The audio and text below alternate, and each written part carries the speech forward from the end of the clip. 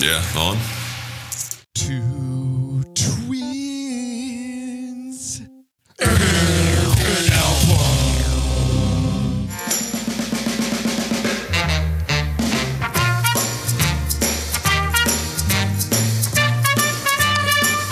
Oh, yeah.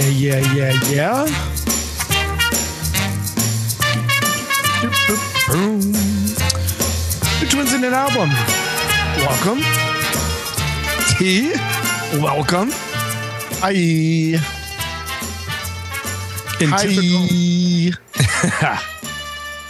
In typical Two Twins in an Album fashion, I don't know what episode number it is, so maybe you can fulfill your typical role and enlighten me. It is episode number 74, I believe, buddy.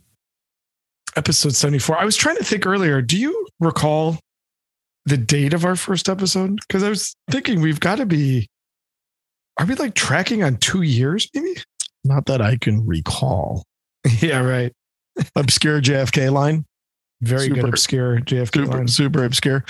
Yeah, it's got to be. I think we started in April of 2020. Does that sound right? That sounds right. It was like heart pandemic. Yeah, we were right in the thick of it. Yeah. Let me see if there's any clues here. See, the upload date on episode 0 is August 21st, 2020, but I think you re-uploaded everything. We were in the heart of the pandemic and now things are way better. Can we go back to the pandemic? Things were a little easier. No kidding. You know what? Hey, I got to say, you know what tonight, the name of tonight's album, Empire, you know what that reminds me of? What's that? Juicy Smoulier. One of the great things, if you go back, I don't know about you, man. Sometimes like when I'm just feeling a little blue, I go back and watch that TV interview he did. Was it Robin Roberts? I think. Yeah, ABC News, Robin Roberts, the hard-hitting interview. Yeah, where he's just coming up with the most ridiculous story, and this was still early. He was still thinking he had some believers. And I remember one of the really funny things about it, speaking of Empire, was the attackers, that he's talking about, right? The first thing they say to him when he's like walking down the street at 2 a.m. to go get Subway sandwiches. And the first thing they say to him is, "Hey, yo, Empire." And it's funny because in the interview, he's like, "My name's not Empire. Like, I don't answer to that, But what's really funny is like, if you're on a TV show, right? And it's not like Empire was Cheers, right? Like if you're on a show that's like medium well known and somebody on the street at 2:00 in the morning recognizes you, like you're like honored, you're like pumped. It's like, come take a picture with me, I always thought that was funny because it's like, dude, if I was walking down the street and somebody was like, "Two twins in an album," yeah, I'd cry, I'd be, yeah, exactly. It's funny because he's like, that if somebody recognized him on the street, that guy would love it. So it's like right from the beginning when he's telling that story, that was actually before it got to any of the actual like getting fake beat up stuff. I was already like, that's just not true. Like there's Boy, you got that far and realized that it wasn't true. Right. Yeah. That really closed the deal for me. You hung in longer than most. Yeah. Yeah. That's funny. Well, and as you and I have had our twice a day phone calls this week, pretty regularly, you've thrown in my name at Empire, There was a time where Queensryche was tabloid fodder pretty close to Juicy Smollett as they were trying to figure out a few things. This band is full of rather interesting storylines that we'll talk about in the Wonder Stories. There's a theme for tonight, T. A theme of the episode. T, when I lead a show, we always have a theme. Theme for today's show, being too good for your own good. You know what I'm saying? Just things that are just too good for their own good. Yeah. I think I know where you're going with that one, buddy. You want to hear a few things that I, in my opinion, are too good for their own good? Sure. I mean, there's tons of bands. I think you and I could have a whole conversation around bands that are like so good that like you just knew the thing would never last. Like so good that it backfires on them, you know? Yeah. Like Oasis. Let's just like, that's one of the classic ones to me. I wouldn't have said them. I love Oasis.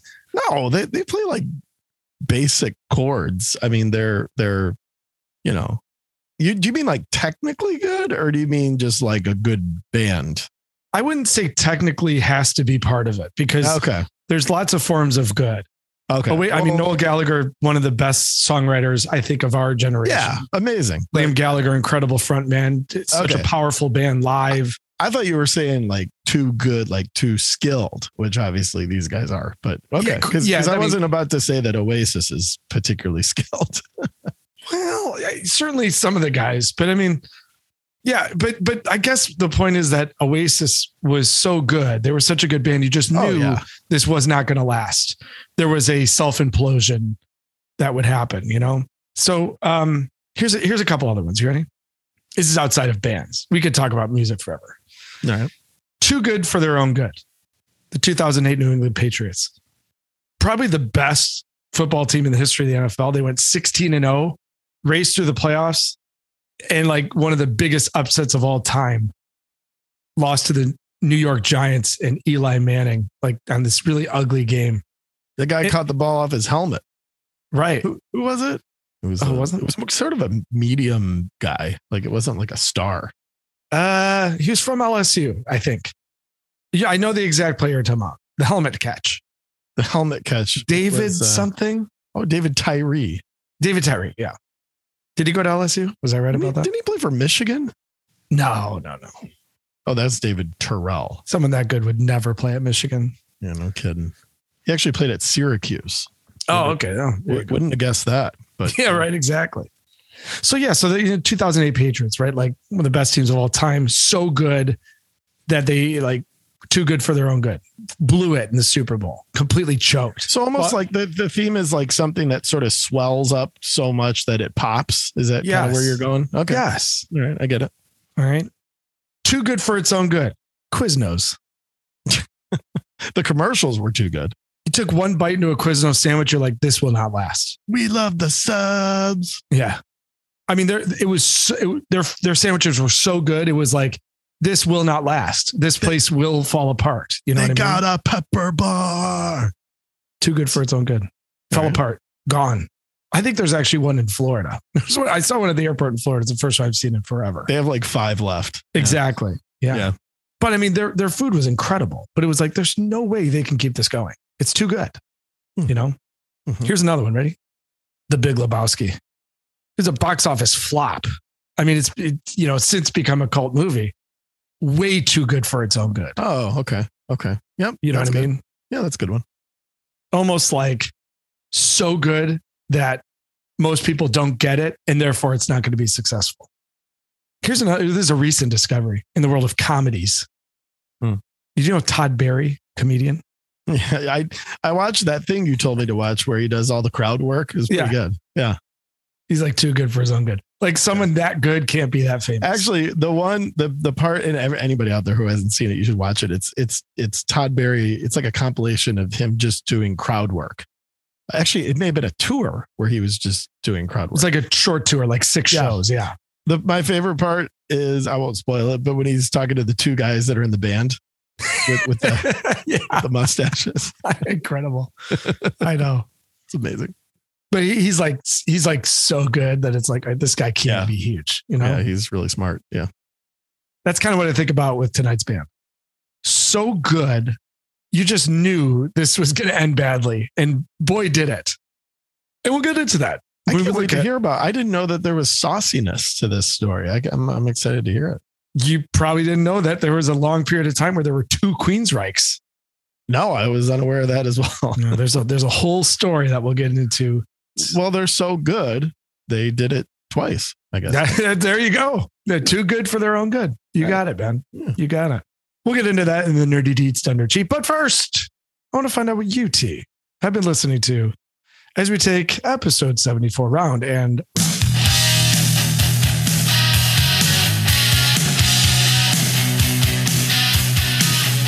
all right, T, 3 records that you've been listening to? 3 records. Dude, I might have to give more than 3. It's been a big week for me of new releases and stuff. And I just ordered like a whole, like 10, I still buy CDs, you know.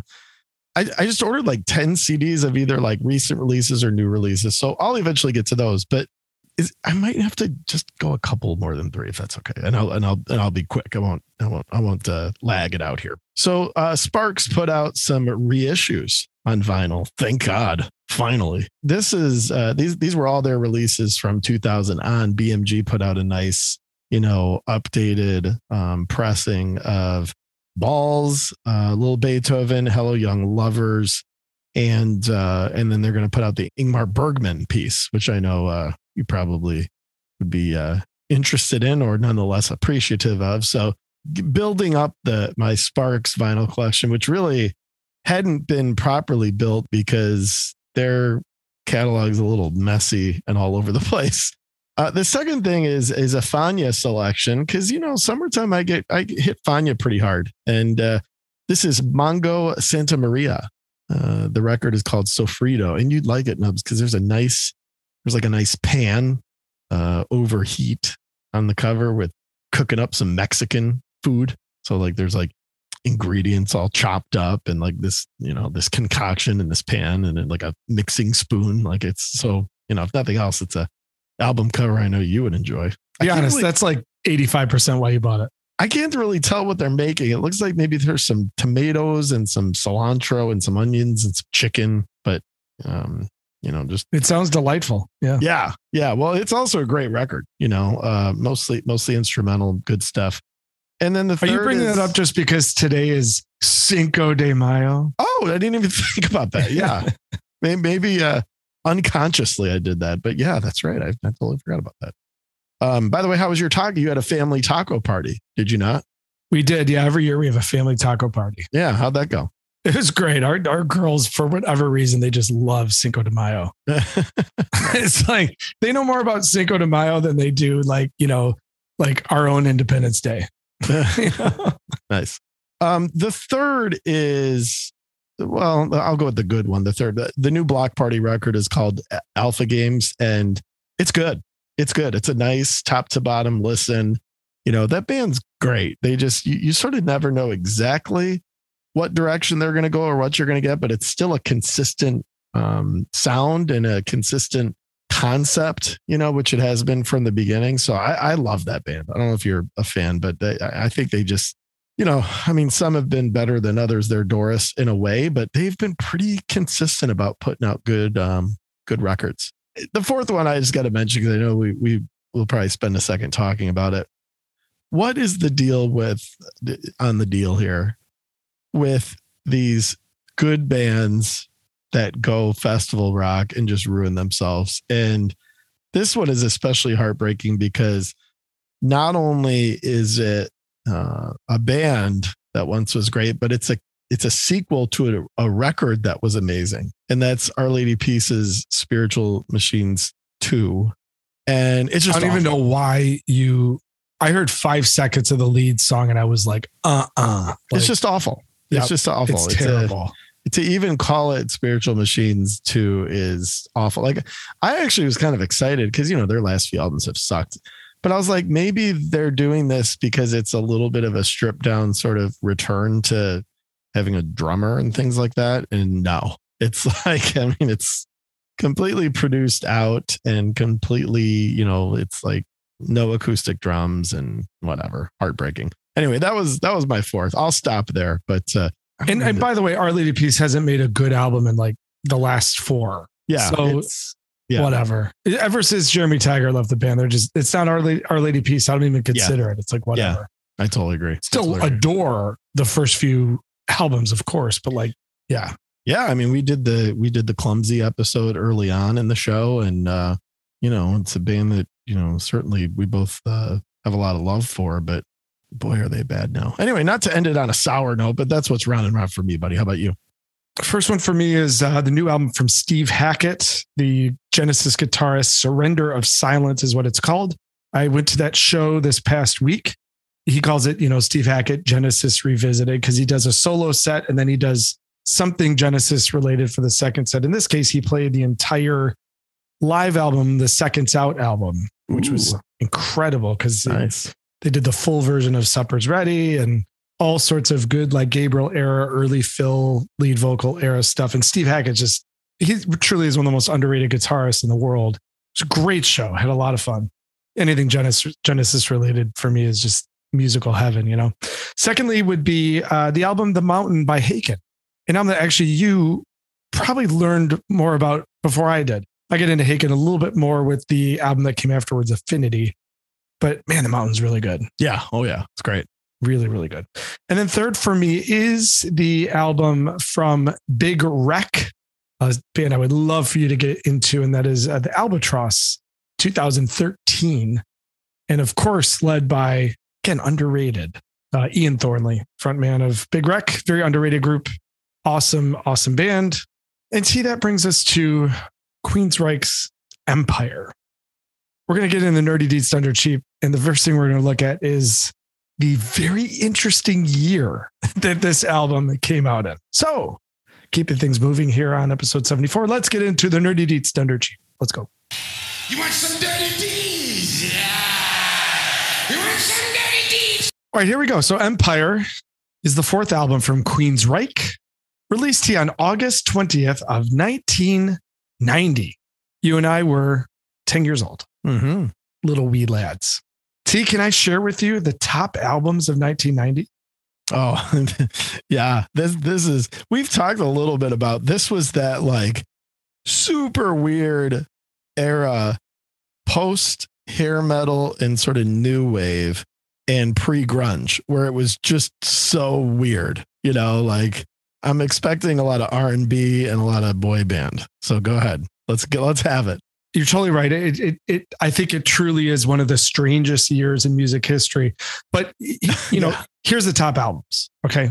And again, think about this all show. Here are your top albums of 1990. First, But Seriously by Phil Collins. Okay. We're good with that. Second, Girl, You Know It's True, Milli Vanilli. Of course, we're good with that. Oh, yeah. Go back and listen to the Milli Vanilli episode. Mm-hmm. Here's where things get a little telling. Forever Your Girl by Paula Abdul. Okay. Bonnie Raitt's Nick of Time. At least she played an instrument, right? True. Sinead O'Connor. Sinead. With I Do Not Want What I Haven't Got. Shout out to Phil Hartman there, yeah. A little album called Please Hammer, Don't Hurt 'Em. Oh, Do I even need to say who that one was by? No. MC Hammer. Sure. Step by Step, the smash release from New Kids on the Block. Mm-hmm. NKOTB. Yep. And rounding out 1990 was the months of November and December being absolutely dominated by To the Extreme from Vanilla Ice. Wow. What a year. Enter Queensryche with the fourth album of its, to this point, really interesting career. They had hit quite a creative pinnacle with the album Operation Mindcrime, which, you know, right now is sort of seen as one of the classics of the 1980s in the metal scene. Concept album, very progressive, sort of those things. So Empire followed that. So the group was riding pretty high, but still a relatively new band, of course. The album is produced by a familiar name to Two Twins in an album, though you're going to have to dig through the bowels of our episodes to hear it, because the last time you would have heard this name is highly likely is the Rush Counterparts episode with producer Peter Collins, who produced Empire. And you might now be going, oh, now I see why it sounds like that. Because there's a very signature Peter Collins sound, a lot of reverb on the drums and very, very tight guitars and high low end in the bass and guitars. And you can hear that in Empire. So Peter Collins produced, obviously a huge part of the story of this album. Queensryche's personnel, it remained pretty steady until things really started going awry a few years later. Lead vocalist Jeff Tate with that signature high-pitched voice, guitarist Chris DeGarmo and Michael Wilton, you know, one of the, again, more kind of overlooked guitar duos in rock, but, you know, excellent musicians, especially Chris DeGarmo. I mean, his songwriting is such a huge part. Eddie Jackson on bass, and then another kind of key player, Scott Rockenfield, on drums. That's considered kind of the classic lineup. Anything with DeGarmo and Wilton together is sort of seen as like Queensryche's classic lineup. This would not stay together for that much longer, or things would start to fall apart. Singles. So there's actually one glaring omission from the 4 singles that were released from the album. And I was shocked. I couldn't believe it because I would have guessed that the lead single was a song that actually was not a single. But anyway, the first song released was Empire, followed by Best I Can, which is the opening track. Third is Silent Lucidity. Break out the Kleenex once we get to that part of the show. And the fourth single it might be the most successful. It's certainly among them, is the third track, which is Jet City Woman. No, Another Rainy Night, huh? Exactly. Interesting. Exactly. Huh. Giant radio hit here in the Detroit market. It was huge. Yeah. Wasn't a single. Isn't it weird to say Jet City Woman without saying Jet City? You know what I mean? It's one of those song titles that it's a melodic title. Totally. Like it feels so strange to rigidly say Jet City Woman. But so the album was pretty highly praised. I mean, you look at it in the context of the 1990 that we just rifled off. It certainly had a unique place. Hit number 9 in the US Billboard 200 chart, which is incredible considering that Queensryche was such a artsy kind of band. You know, that is incredible. I wouldn't have guessed that. What a tough year to be a metalhead. I mean, good to know. And I'm sure this band did a lot for the metalhead type audience, albeit more proggy and more technical and those things. But, the metalheads out there must have been thirsting for this all of 1990, and kind of nice that they delivered. It's a great point. I mean, it really is it's an outstanding story in terms of the success of this album and this band, because on one extreme you have Guns N' Roses, and the other extreme you have Paula Abdul, and Queensryche is neither of those things at all. I mean, sure, they play distorted electric guitars, but that's about as far as they go in terms of Guns N' Roses comparisons. Yeah. And they sure as hell were not anything poppy. So it makes it all the more remarkable that the album did achieve triple platinum status in the US. By 1994, it had sold 3 million records. Very successful album, took Queensryche to the highest heights commercially. Well, and MTV must have helped them out a lot. I mean, Silent Lucidity was on MTV constantly, Yeah, it's a good call. The video was good to these guys. The album would lead to great heights and then a great fall. So fast forward past the album's Promised Land and Here and the Now Frontier, Michael DeGarmo leaves the band, citing all sorts of differences, creative differences and personality differences, but it's clear that these guys really didn't get along. There were always rumors that Geoff Tate was a very, very, very difficult guy to work with, and everything started falling apart at that point. The band put out a string of pretty terrible albums. I mean, the late 90s and the early 2000s were not good to Queensryche. The songwriting kind of went to hell, and they brought in Kelly Gray, who was a great guitarist, but just wasn't the same as this original lineup. Geoff Tate is eventually fired from the band that he fronts. Geoff Tate had... Ouch. Yeah, exactly. Geoff Tate had brought in a bunch of family to have official roles within the band. Like his daughter ran something, and his wife ran this, and then there was an ex-wife, and it was just very weird. And the band just finally said, enough is enough. We're kind of tired of dealing with this guy. Mm-hmm. So Queensryche fired Geoff Tate. They went out and got Todd La Torre, who's an excellent, good, vocalist. He was in Crimson Glory. And Todd La Torre became, the new voice of Queensryche, but Geoff Tate continued as Queensryche. So for a good few years, you had 2 Queensryches. You had a Queensryche fronted by Todd La Torre and the original members. And then you had Geoff Tate and a bunch of new guys touring as Queensryche as well. They went to court. They ironed out some details. So the way it panned out is that the Todd La Torre version actually carried the Queensryche name. So right now, if you go see Queensryche, you see Michael Wilton and Todd La Torre and a few other guys. If you go see Geoff Tate, he was awarded the rights to the names Operation Mindcrime. So that's what he calls his project, the name of the famous Queensryche album. And then Tate is allowed to perform Operation Mindcrime in its entirety, which the band is not. That was part of the settlement. Which is actually kind of forward thinking for Geoff Tate. He knew that playing albums was going to be a thing. So he tours as Mindcrime or Operation Mindcrime or Geoff Tate's Mindcrime or whatever he calls it. And then he's able to perform that album. Queensryche tours as Queensryche, new singer. And the last few albums that they've done with Todd La Torre are really, really good. They've kind of got, back on track a little bit of just kind of being a cohesive band and very, very good albums, very critically acclaimed. And a lot of the longtime fans have enjoyed them. So that's kind of how this whole thing panned out. So T, I want to get into your wonder story about Queensryche as we get into the wonder stories.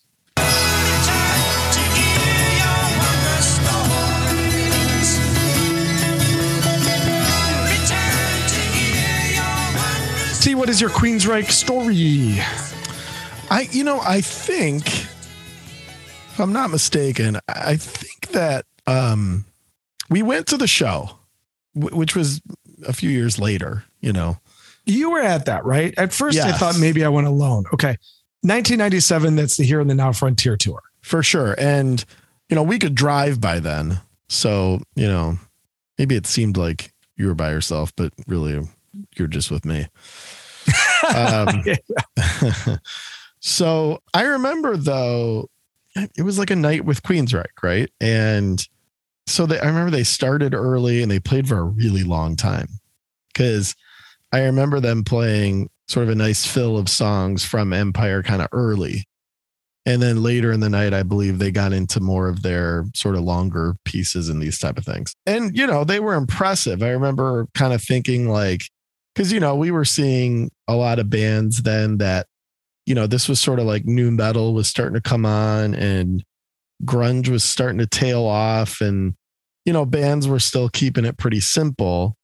You had gotten into the prog thing and we'd gotten into Rush and some of these things, but I had never seen a metal band. I mean, you mentioned Haken earlier. They're similar in my view now, very technical, but I had never seen a metal band be that precise, technical, skilled. Right. And it was pretty cool. It was pretty different. Now you went on to really kind of get into that genre. I appreciate the genre, but I'm not like as big of a fan of kind of the precision sort of metal proggy-ish thing. But I remember the concert being cool. I remember it being like a really nice night. And the other thing that's funny about these guys is like, I get them and Dream Theater like mixed up all the time. Like, in fact, yeah, I could see that. There's what's the one Dream Theater set? Pull Me Under. I don't know either band that well, but is it Pull Me Under? I was like, I thought that was Queensryche until like a couple hours ago. And, and then I think I looked it up. I was like, because I was going to talk about, I thought that was a hit previous to Empire or after Empire or something. And I was like, oh shit, it's not even the same band. So I'm kind of like I forget that John Petrucci like didn't play guitar for Queensryche. It was Dream Theater, and, I don't, Well, let me ask you this. Let me ask you this, Tia. I mean, how crossed do your wires really get? I mean, do you have a hard time? You have a pretty hard time determining between the two? Well, I don't know either band terribly well. I mean, this was the first time I had heard Empire top to bottom. And I don't even know if I've ever listened to like an entire Dream Theater album. I've heard a lot, decent amount of their stuff. So yeah, I think it's pretty prevalent that I get the two mixed up. Yeah. Sounds like for sure. We should test just how. Oh, are you aware of this already? Wires get. Okay. Right? You've mentioned this before. Okay. All right. So today on episode 74, you did a game, buddy? We are going to play. Is it Queensryche or is it Dream Theater? T, hit the game show music. Let's go. All right, let's do it.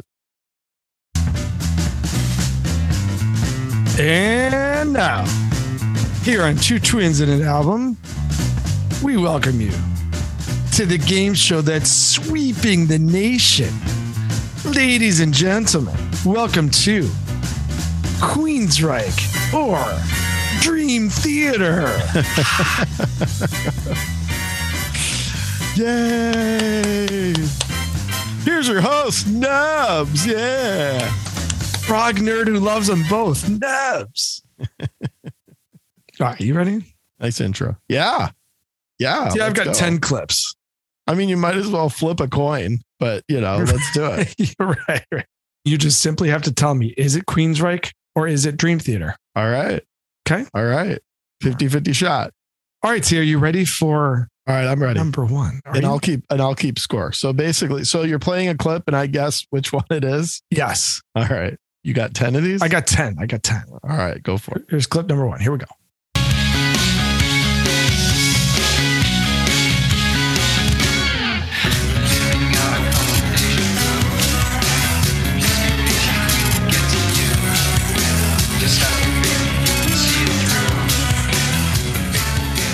T, is that Queensryche or Dream Theater?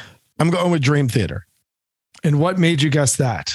It just sounded like very whimsical. Whimsical. Okay. Yeah. You are one for one. That is Dream Theater. All right. Okay. That's the song New Millennium All right. off the Falling into Infinity album. All right. All right. All right. I mean, it is a 50-50 chance. I'm not like a, genius or anything, Well, here is number two. Here we go. Okay.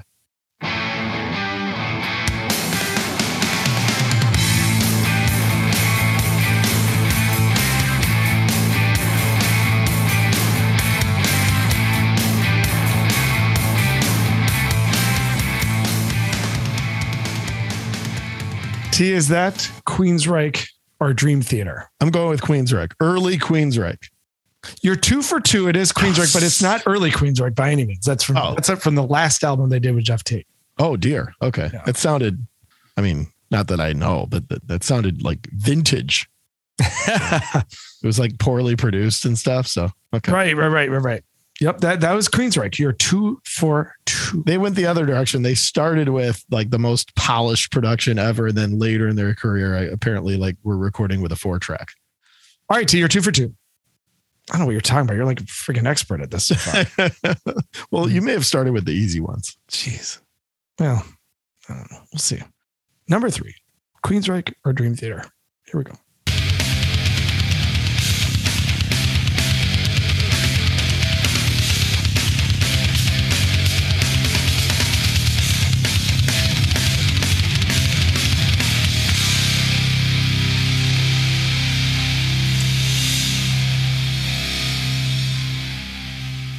T, is that Queensryche or Dream Theater? I'm going to go Dream Theater. And why would you go Dream Theater on that one? The support. The support. No, I would say because it sounded a little more sharp, a little more sort of metally. Okay. It sounded maybe like John Petrucci was playing it. Maybe. That was Dream Theater. You're 3 for 3. Oh, dude, killing it. As I am. That's off Train of Thought. That's like one of the heaviest Dream Theater albums. I would have been good with like 3 total. So this is great. Well, you're 3 for 3. I mean, you're just crushing it right now. All right, T, number 4. You ready? Yeah.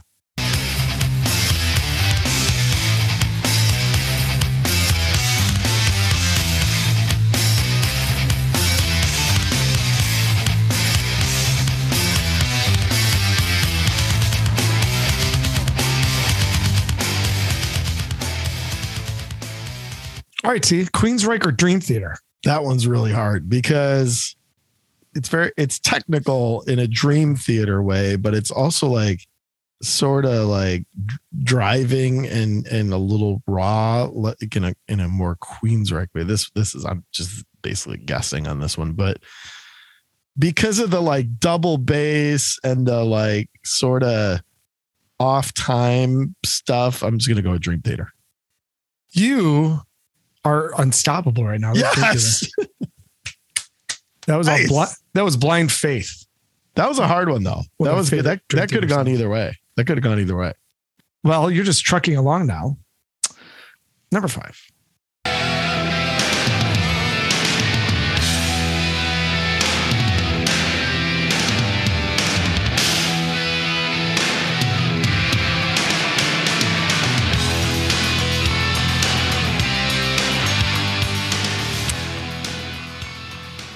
Queensryche or Dream Theater T?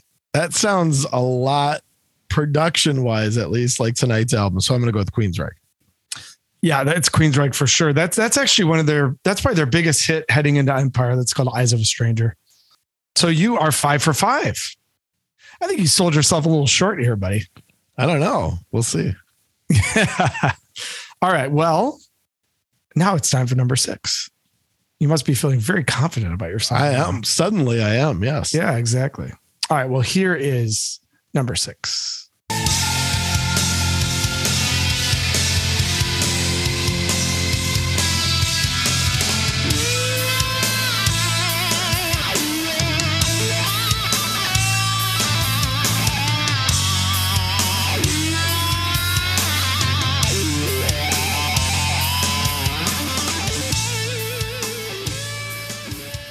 Queensryche or Dream Theater T? Another kind of tough one. Sounded maybe like Petrucci on the wah. So I'm going to go Dream Theater. That's correct. Yes. That's Voices off of Awake. Wow. 6 of 6. Wow. Rolling. See if we're going to stump you at all. I mean, my I know. goodness. Come on. Jeez. Trying. I think you've been listening to so much Queensryche this week that now you're just, you know what to look for. It's probably, Maybe. you probably listen to more Queensryche this week than your whole life combined. So it far. definitely helped like 2 songs ago. Like that one was pretty obvious, Yeah. But no, the rest of them not. I'm mostly guessing. But all right, here you go. Queensryche or Dream Theater, number 7. Let's go.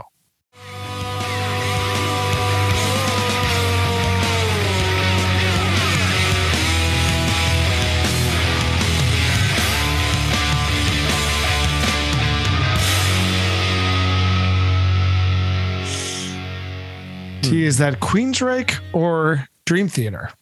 see, it's like pretty straightforward, which makes me want to say Queensryche, but you could have done that in order to sort of steer me in the wrong direction.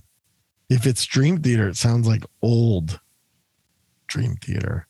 I'm just going to go Queensryche. That is Sign of the Times, the last hit single by Queensryche. Oh my God. Off Here in the Not Frontier. I got to go to Vegas. You want to go tonight? You got to hit the roulette wheel for sure. Oh my God. 7 of 7. And I don't know. I swear, I don't know these songs. I haven't recognized one song. Believe me. Trust me. You would never, I guarantee you've never heard. Are these deep cuts? Are these fairly deep cuts?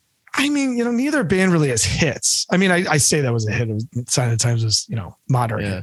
I mean, if you ask fans of the band, they'd know them, but you're not. Now I feel kind of stupid for not knowing the difference. Clearly there's a difference. Right. All right. Here's number 8. Here we go. Here's number 8.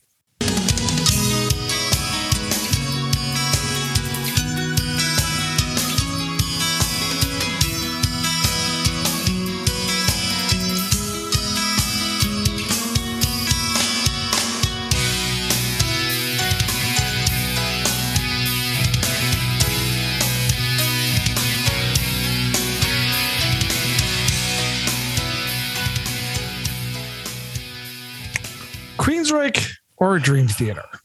They both had keyboardists, right? My first instinct was Dream Theater, so I'm just going to go with it. That is Erotomania by Dream Theater. Dude, am I going to get them all? I don't know. I don't. You're on the right track. That one was actually kind of hard. I was very split down the middle on that one. Yeah, that's an instrumental off of Awake. Sounded cool. I liked it. You would, I mean, it wouldn't hurt you to get into a little Dream Theater. Yeah, I will after this. Yeah. Yeah. I mean, they're an incredible band. Especially, I could tell you what to avoid. You got to avoid certain parts of the catalog, but that album Awake is classic for sure. All right, man. Number 9. Let's see if you can remain perfect. All right. 9. Here we go.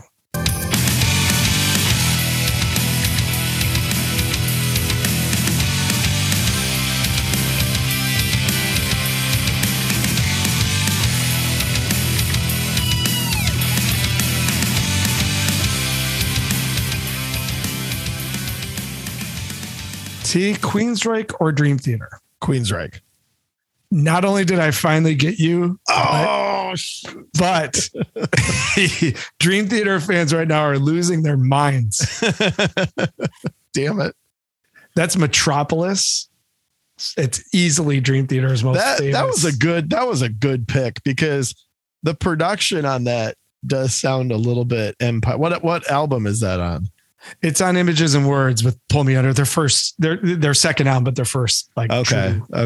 Yeah, that was a good one. That got me because the production sounded a little bit like Empire. So I very intentionally chose that one because I agree. Like everything sounds like Empire and Operation Mindcrime on that one for sure. Damn.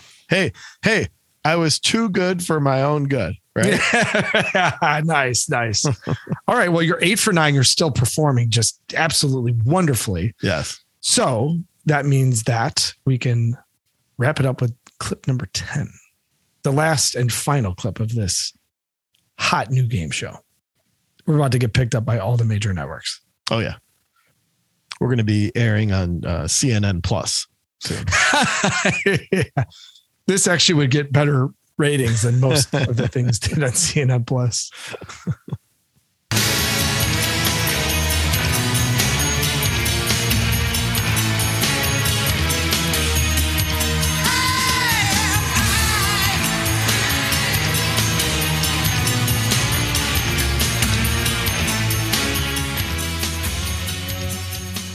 Queensryche or Dream Theater? Dream Theater. That is IMI off the album Promised Land by Queensryche. Oh, man, I screwed it up at the end, huh? Finished on a sour note. All right, well, that was good. Good job. You were 8 for 10. You did very, very well. Just when I started getting all full of myself, I go on a losing streak there at the end. But we confirmed that you're not a fan of either band. And we also confirmed that I think there's a Dream Theater fan in there somewhere. Anything else in your Wonder Story to you? That's it, buddy. I'm throwing it back to you. Nice game. Cool. So, yeah, my earliest Queensryche memory is actually our older brother, Snots. Oh, yeah. Very poorly playing Silent Lucidity on the guitar. Do you remember this? On his Kramer. His Kramer. It was like one of the first songs he learned. And I remember I do actually remember that. Yeah. Yeah. And I was like, what's that? And it's Queensryche, Silent. And he couldn't say Lucidity, and neither could I. It was Silent Lucidity or something like that. Oh, it's Silent Lucidity. Ludicity is what I always used to say. Ludicity. Yeah, exactly. Yeah. It's something like that. I always screw it up. Detroit radio was pretty good to Queensryche. They, especially the hits off of Empire. I mean, these songs were radio staples. I remember hearing them a lot. We talked about it on TV earlier, but this band always kind of lived with me, through the 90s. And we went to the show, really enjoyed that. Promised Land, which is a follow to Empire, was an album I still really love. And then kind of just like fell out of favor with them once all the crap started happening. And once there were 2 Queensryches, I was like, okay, I'm done. But I will always, treasure this band as a really important prog metal group. I mean, you kind of touched on it. They're really pioneers. Mindcrime in 88, this in 1990. So you got to respect a band that was this individual at the time when Paula Abdul and MC Hammer were dominating the airwaves. So I do remember for some reason, you go spend some time in the storage room and dig out some of the old cassettes. I do remember this cassette for some reason because it had the label, like the paper on both sides of the cassette. Exactly. Remember when they started doing that with the 2 holes? Yep. Great memory. Yep. And I remember, I didn't actually listen to it, obviously, but I remember that this being a popular cassette. All right, T. Well, let's put the record on and drop the needle, and let's take Queensryche's Empire track by track. Let's drop the needle. Put the needle on the record. Put the needle on the record. Put the needle on the record. Put the needle on the record. Put the needle on the record. When the drum beats go like this. All right, see, Empire kicks off with the Chris DeGarmo written Best I Can.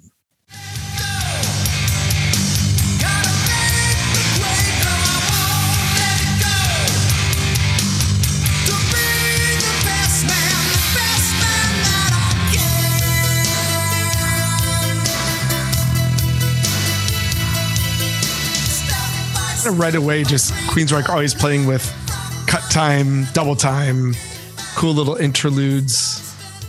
really thoughtful keyboards. It's essentially a straight ahead rocker with these sort of prog flourishes in the verses and in the intro, but kind of gets it off to a bit of a driving start, doesn't it?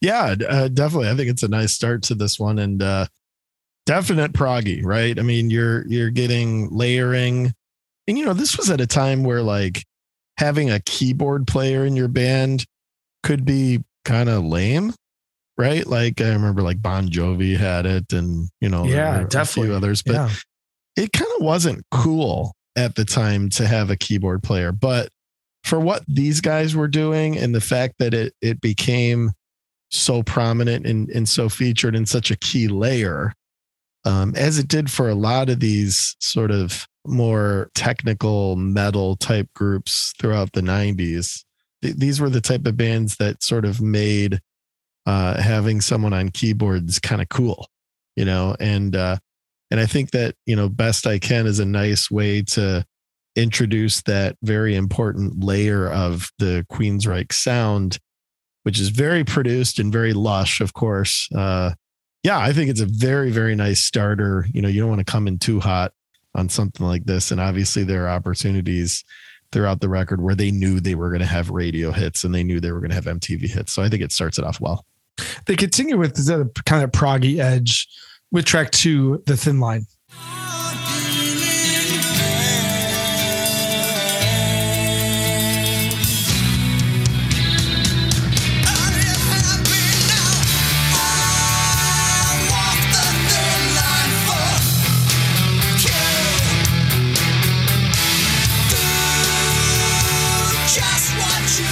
These guys could really write choruses, Their verses weren't always outstanding, but man, everything always built towards a big chorus and a lot of interesting things going on musically during those choruses. And I think this is where Jeff Tate's vocals, they just soar. He's got a great chorus voice because he can really lift and kind of let it go. So yeah, Thin Line is I think it captures a lot of what people love about Queensryche for sure. Yeah, and it doesn't sound like outdated, right? Like there's a lot of production, there's a lot of vocal layering and harmonies and those things, but it sounds fairly modern vocally, right? Like it's not like that cock rock, like high pitch sort of for the sake of it thing. He's got kind of a gritty element to his voice, although he gets up there pretty good, right? But you're right, there's soul to it though. Yeah, I agree with that. They do get nice and hooky on this record quite a bit, which obviously with a band like this, to make them, not so technical to where you're lost, because, and for the rock audience around this time, people were still keeping it pretty simple, and you're coming right off of hair metal, which kept it as simple as anything. So you didn't want to get too intricate. You still needed melody. You still needed hooks. And, I think, you can tell from really the first handful of songs on this that you're going to get that. Speaking of hooky, let's do it, man. Jet City Woman. Let's go.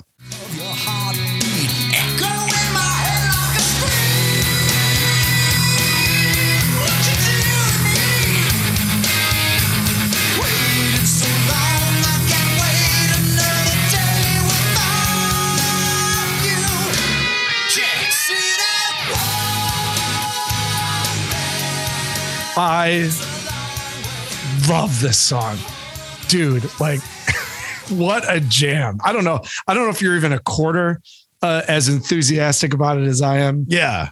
But dude, what a freaking jam. So I remember them playing. I remember the concert we were at. They played this early, and I remember at the time being like, all right, like I know this song, and I remember hearing it on the radio on WLLZ or whatever, right? And and then like 10 years ago, I didn't really rediscover Empire. I didn't really rediscover Queensryche, but I rediscovered this song because it's like, I remember them playing at the concert and listened to it again. And it like became part of my playlist, like heavy playlist rotation for me. And more so than any of the other songs on this record or any other Queensryche song. So yeah, this holds up great. Like this is a well done, well recorded song with some neat licks, some really cool layering, some great vocal harmony. And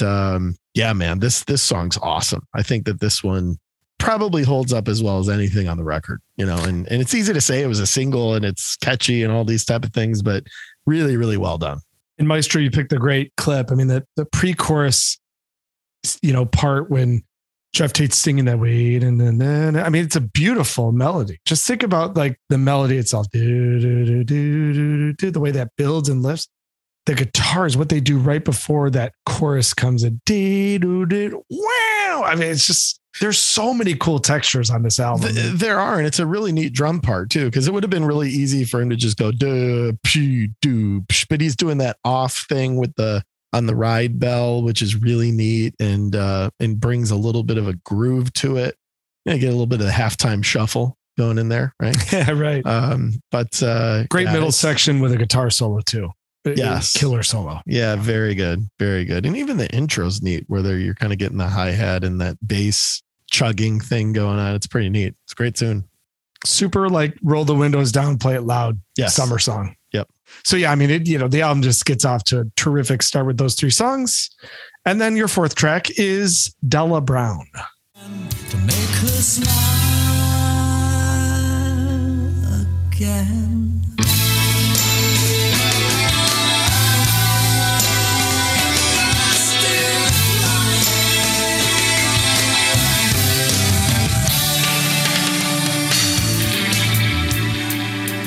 I like the background vocals. I like some of the layers. To me, though, the song, this is probably why people who hate Queensryche hate Queensryche, because it just, you know, it settles into this sort of groove. It almost seems like they're overthinking it a little bit. Not my favorite on the album for sure. Yeah, I mean, you know, you can't keep up the pace of the first 3 forever. I mean, it does seem maybe like it was a little calculated to sort of bring this down. It's pretty long. I mean, it's over 7 minutes. It's a nice breather after a pretty blazing start in terms of energy and tempo and those type of things. So kind of wish it wasn't 7 minutes, but I sort of get, you know, why this is track 4.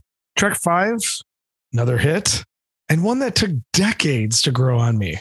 I'll tell you about it. Another Rainy Night.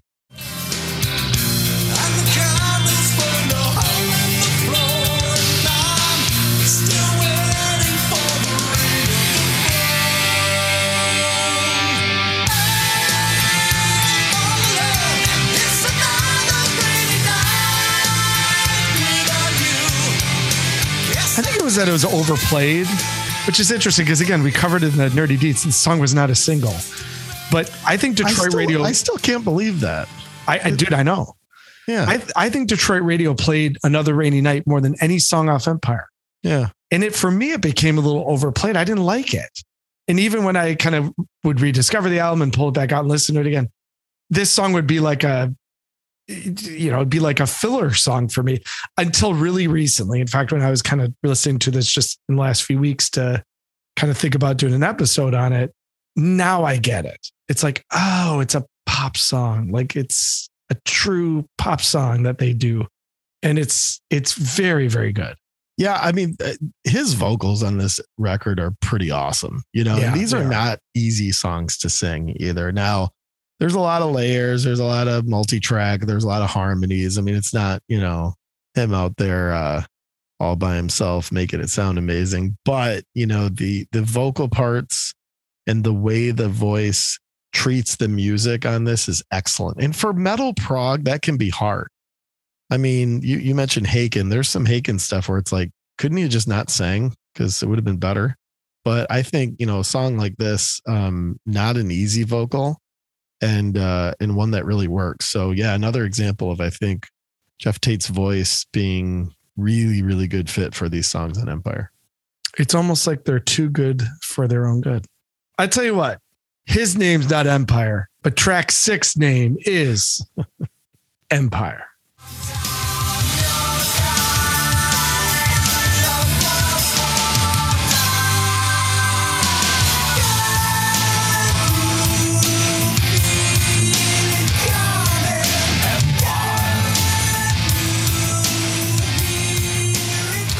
Probably the song that is single-handedly responsible for me still loving Queensryche. is Empire. This is the one that kind of I rediscovered and went, oh, like this song's amazing. You played a good clip. It's got a lot of production. It's got that low Empire, like it's very produced. But the middle section to me is magical. When it breaks down, you got that talking voice in the background and the keyboards come in and then that just monster guitar solo. I think Empire is a very unique work of art in terms of a metal song. Yeah, it's interesting. I mean, it's very, this is probably as basic as it gets in terms of, I mean, that's a riff that you could come up with if you've been playing guitar for like a year, So there's nothing fancy about it, which there's something nice to that because sometimes, these guys would get a little, very musical group, but sometimes it, do it for the sake of doing it. So it was always nice to hear them kind of just strip down and go sort of hard charging. And while there's a lot of production elements and those type of things to this title track, ultimately it's a pretty straightforward kind of riffy, sort of palm mute metal type deal on the deal here. And yeah, I think it, middle of the album, stick the title track, pretty anthemic, and pretty familiar. This came on and I was like, oh yeah, I remember that, So yeah, it's good. Track 7, which I think on the vinyl, I don't know if you flip it after Empire. I don't know. It doesn't say, but I do have this album on vinyl, but you know what, T? It's too far away. I don't want to walk that far to get it. It's certainly on side 2 if it doesn't kick it off. And that is Resistance.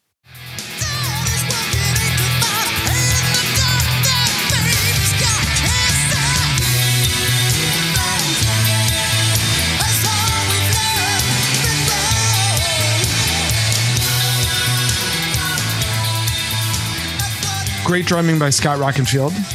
Yeah. Cool rhythmic stuff. Not the strongest composition, but it's hard charging. It's kind of Queensryche doing a little up-tempo thing, which is not how most of Empire is made up. This album has a little bit of under the table and dreaming syndrome.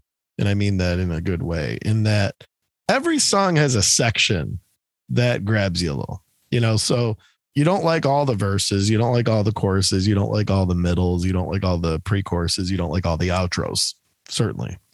But I feel like every tune, and I think that was the right section of Resistance, that sort of pre-chorus bridge type piece, seems like they were thoughtful about putting something in each song that either took you in a different direction or had some neat layering or had some cool melody or whatever it may be.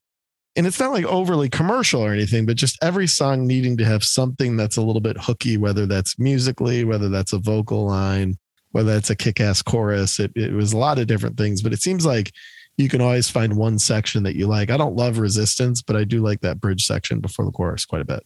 Yeah, Maestro on your game tonight here with the clips, because he definitely chose the best part of the song. Good luck choosing the best part of track 8. Easily the band's biggest hit. I can't gush about this song any more than I already have. So track 8, Silent Lucidity. Oh, you said it right too. Nice job. Yeah, thanks, man. Suddenly you hear and see this magic new dimension.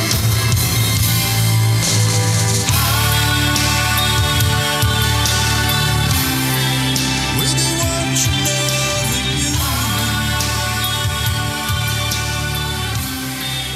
All week, I've been dying for this moment. T, tell us your thoughts on Silent Lucidity. Yeah, I mean, well, it's gorgeous. It's funny. You kind of like got sick of this song when you were younger, but not for the right reasons. It was just like you sort of hear the guitar intro and then you like change the channel, and you shouldn't, because this is sort of an epic and this is something that builds. I think you made a great point earlier, though. You really don't get the full effect of this unless you're listening on CD on good speaker. Like if you're listening on laptop speakers or something like, or like shitty headphones, like it's not going to come through. But if you're getting the low end, great call on the Michael Kamen orchestration. Obviously he knew how to put orchestration upon metal, I think, as well as anybody. These are the type of songs that make doing this show fun, is that you give them another sort of revisit and you give them sort of a fair chance and you look at them differently and you realize that, man, when you listen to this in the right setting with the right sound elements, it's really an incredible song. I now see what the appeal was and why it was such a big hit. It's a beautiful, metal ballad and very dynamic, very dynamic. The middle section with the guitar is just really, really pretty and sort of shifts in terms of key and progression. That chorus with the oohs and ahs is just striking. Yeah, man, you got a believer here. It was a neat one. I probably hadn't listened to this song in a very long time. It's pretty amazing. It's one of the better metal ballads, if you will, of all time. Could we add this to the, Two Twins in the album? So our sort of Mount Rushmore that we have developed of, we don't use the word perfect a lot because we are talking about art, but I think it's a perfect song. I just can't think of anything they could have done differently, from the intro to the outro to the guitar solo. The orchestration by Michael Kamen is just incredible. I mean, it just adds such emotion to it. Yeah. But I don't know. Is it perfect song? Oh, I think you could make an argument for it. I mean, it's produced perfectly. The dynamics, are pretty tough to beat. You consider where this song is at its peak and then where it is when you're basically just hearing the acoustic piece. Memorable melodies, you got beautiful progressions. I think there's an argument to be made on that one for sure, buddy. Chris DeGarmo wrote it himself, also played the guitar solo. Just kind of shows you the value that he brought to Queensryche and kind of what happened to the band after he left. Most people will say that after DeGarmo was gone, it really wasn't Queensryche anymore. And you could certainly hear that. Yeah, it's an all-time great for me. For sure. So, you guys got to look at the song after the song. And in this case, it's track 9 with Hand on Heart. Everything moved in slow motion, caught by my watering eye. Hand on heart, a promise of wine and a voice. Hand on heart, a rhythm. I think you can make the argument this is the best of the album tracks. It almost sounds like a single. I mean, it's very catchy. It's got a great chorus. Verses build nicely into it. Very accessible, right? But also great performances too. But this would have been one of those where I would have guessed you would have really, really liked it. I don't know why, but your 80s metal taste tends to have some ingredients to it that I think Hand on Heart fulfills. So that's my guess. Could be wrong. Confirm or deny. Deny, actually. So I think that this could be a Richard Marx song. Yeah, right. You know what I mean? Like Yeah. this is like pretty cookie cutter in terms of it's good. It's not like it's terrible or something, but like this is really poppy. This, you could even reverse the halftime of the drums, and if you were going up tempo with it, this, and you put a few electric drums and synths, this could have been like an adult contemporary type song, So Yeah, right. right. I agree. I think it's okay. It's probably it's a good sign for an album if this is like one of the sort of weaker spots. A little predictable as you're going through it, and also sort of cookie cutter. Like this is the only song really on the whole record to me that sounds like 1990. So but yeah, I actually think it's kind of a weak spot. It's surprising because, my thought was if Benny Mardones can do it, T's going to like it. Well, if that was Benny, it'd be like one of my favorites. But, it's actually pretty comparable. Like this sounds like it could have been on Benny Mardones' Blue album, which is fantastic, by the way. It does. And I know how much you love it. Oh, God. I know how much you like mine. Yeah, exactly. All right. We're getting towards the end of Empire with track 10, and that is One and Only.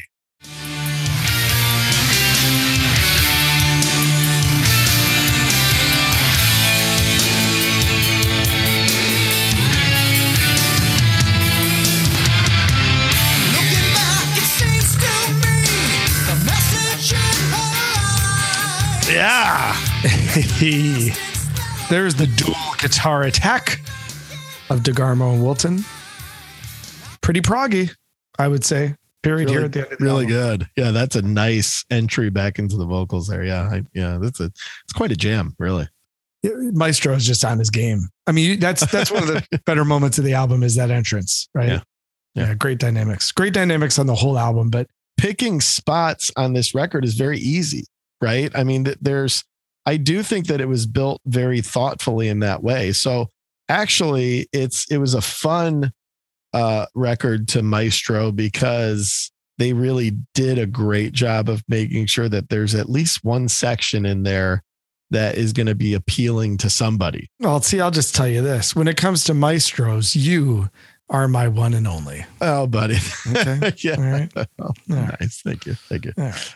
I actually am your one. I don't do this for anyone else. So I am your one and only. Yeah, buddy. Track 11 is a question that I ask every time we publish a show. It's like I'm almost like the Mitch Hedberg, I was sitting alone because I had just done a show. But Empire wraps up in quite the epic way with a question. And that is, anybody listening? Is there anyone that sees what's going on? Read between the lines, criticize the words they're saying. Think for yourself and feel the words.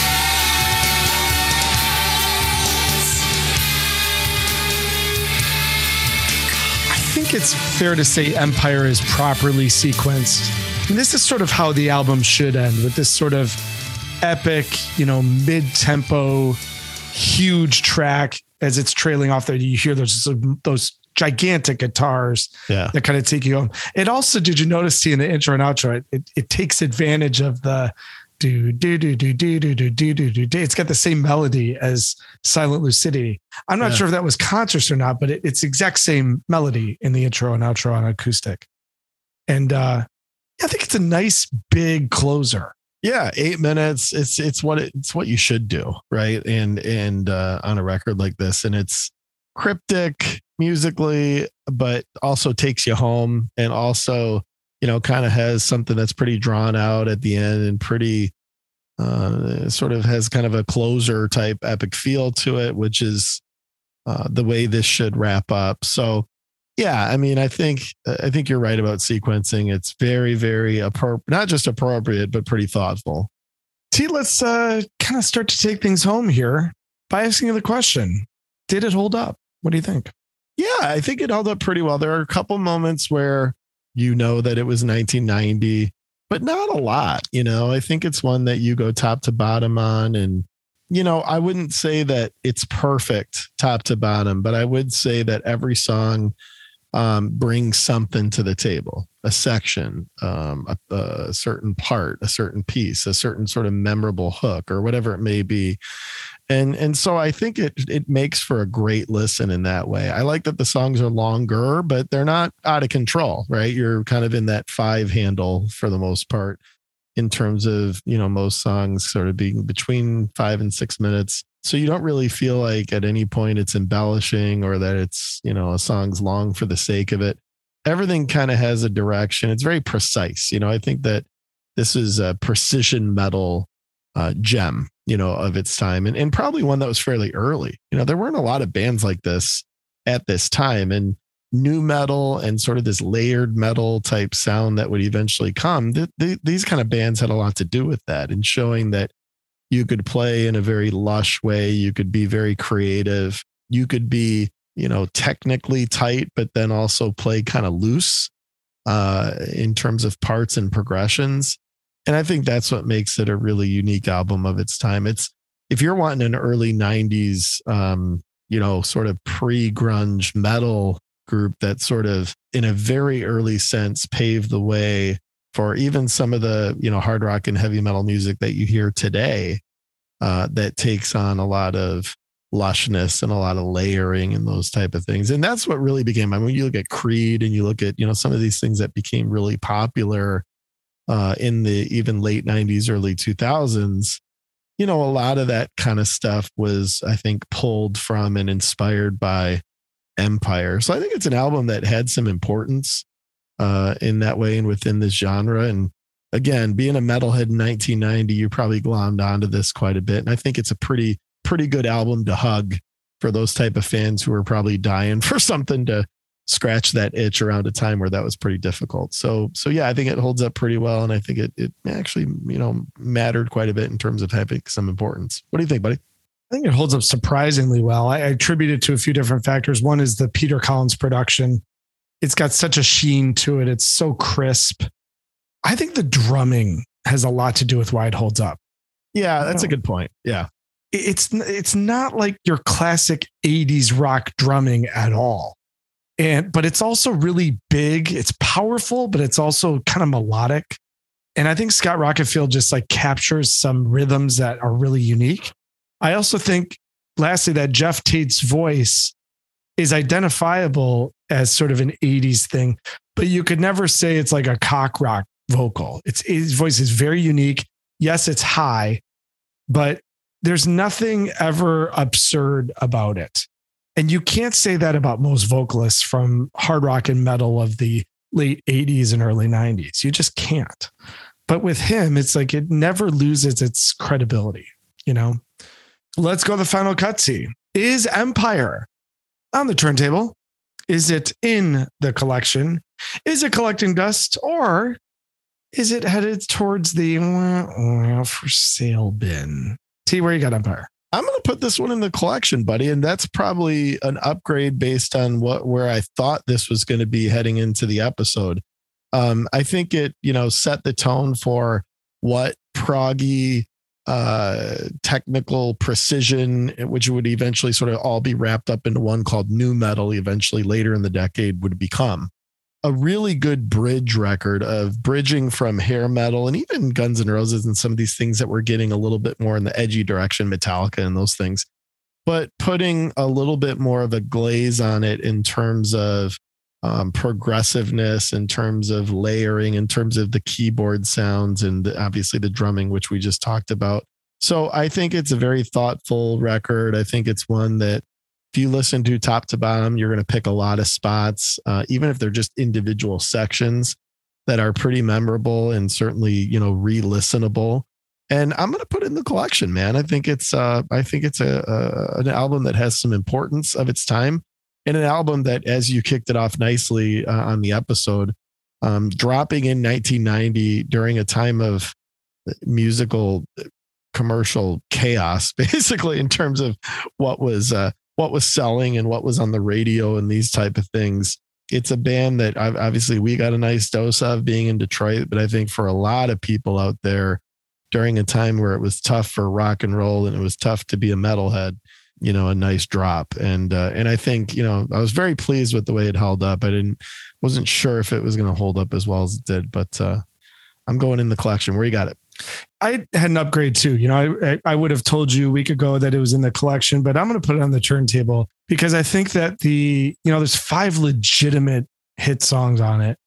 Amongst those, you've got like 3 or 4, just terrific hit songs. Empire, Jet City Woman, Another Rainy Night, and Silent Lucidity.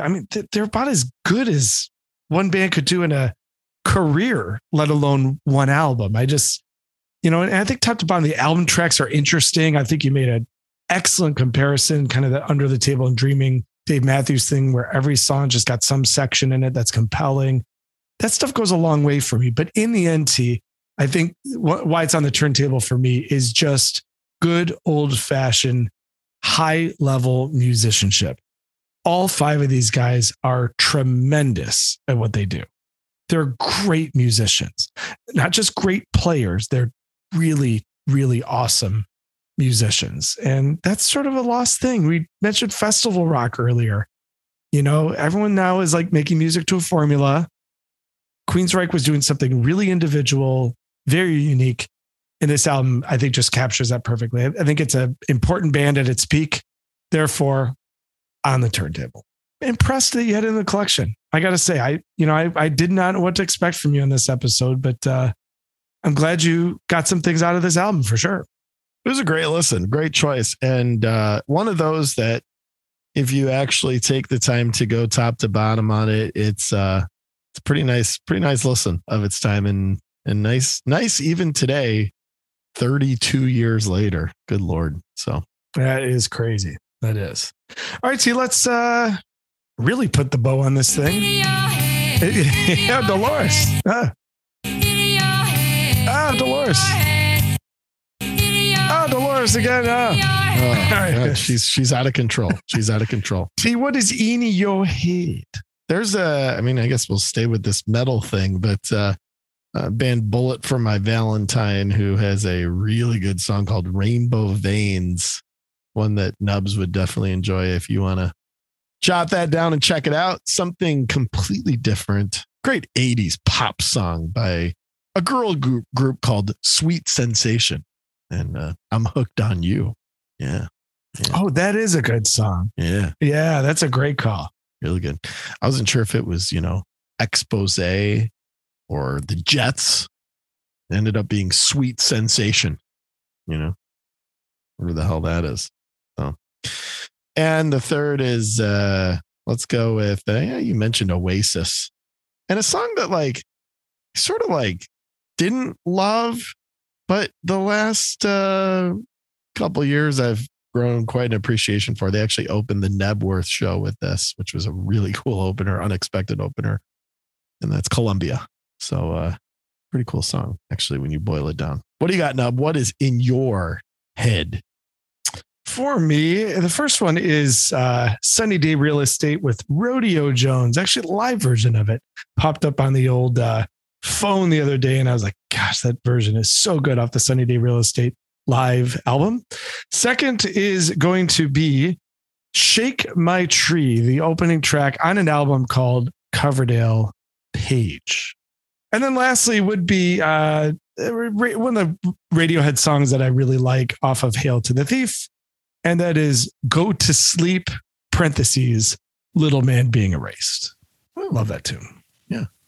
It's a good record. T, it was fun, man.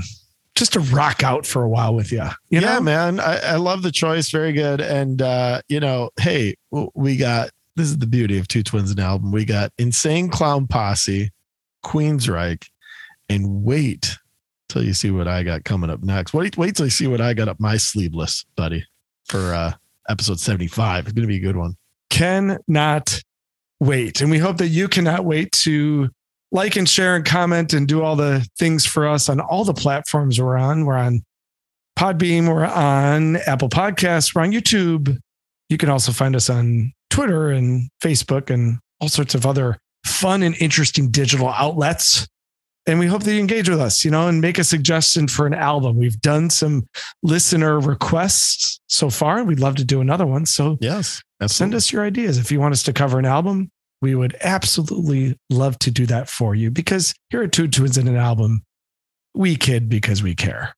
Yeah, we want to provide some full service. Yeah, we're very into full service here. Thanks for tuning in. Take care of yourselves and take care of each other. And we'll see you for episode number 75.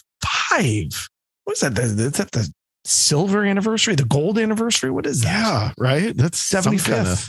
Some kind of milestone. Kind of medal. Yeah. But we'll see you for episode number 75 here on Two Twins and an Album. Two twins.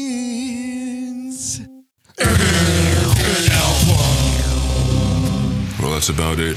That's all we have. I hope it wasn't too disappointing. We will see you on tour. Until then, take it easy.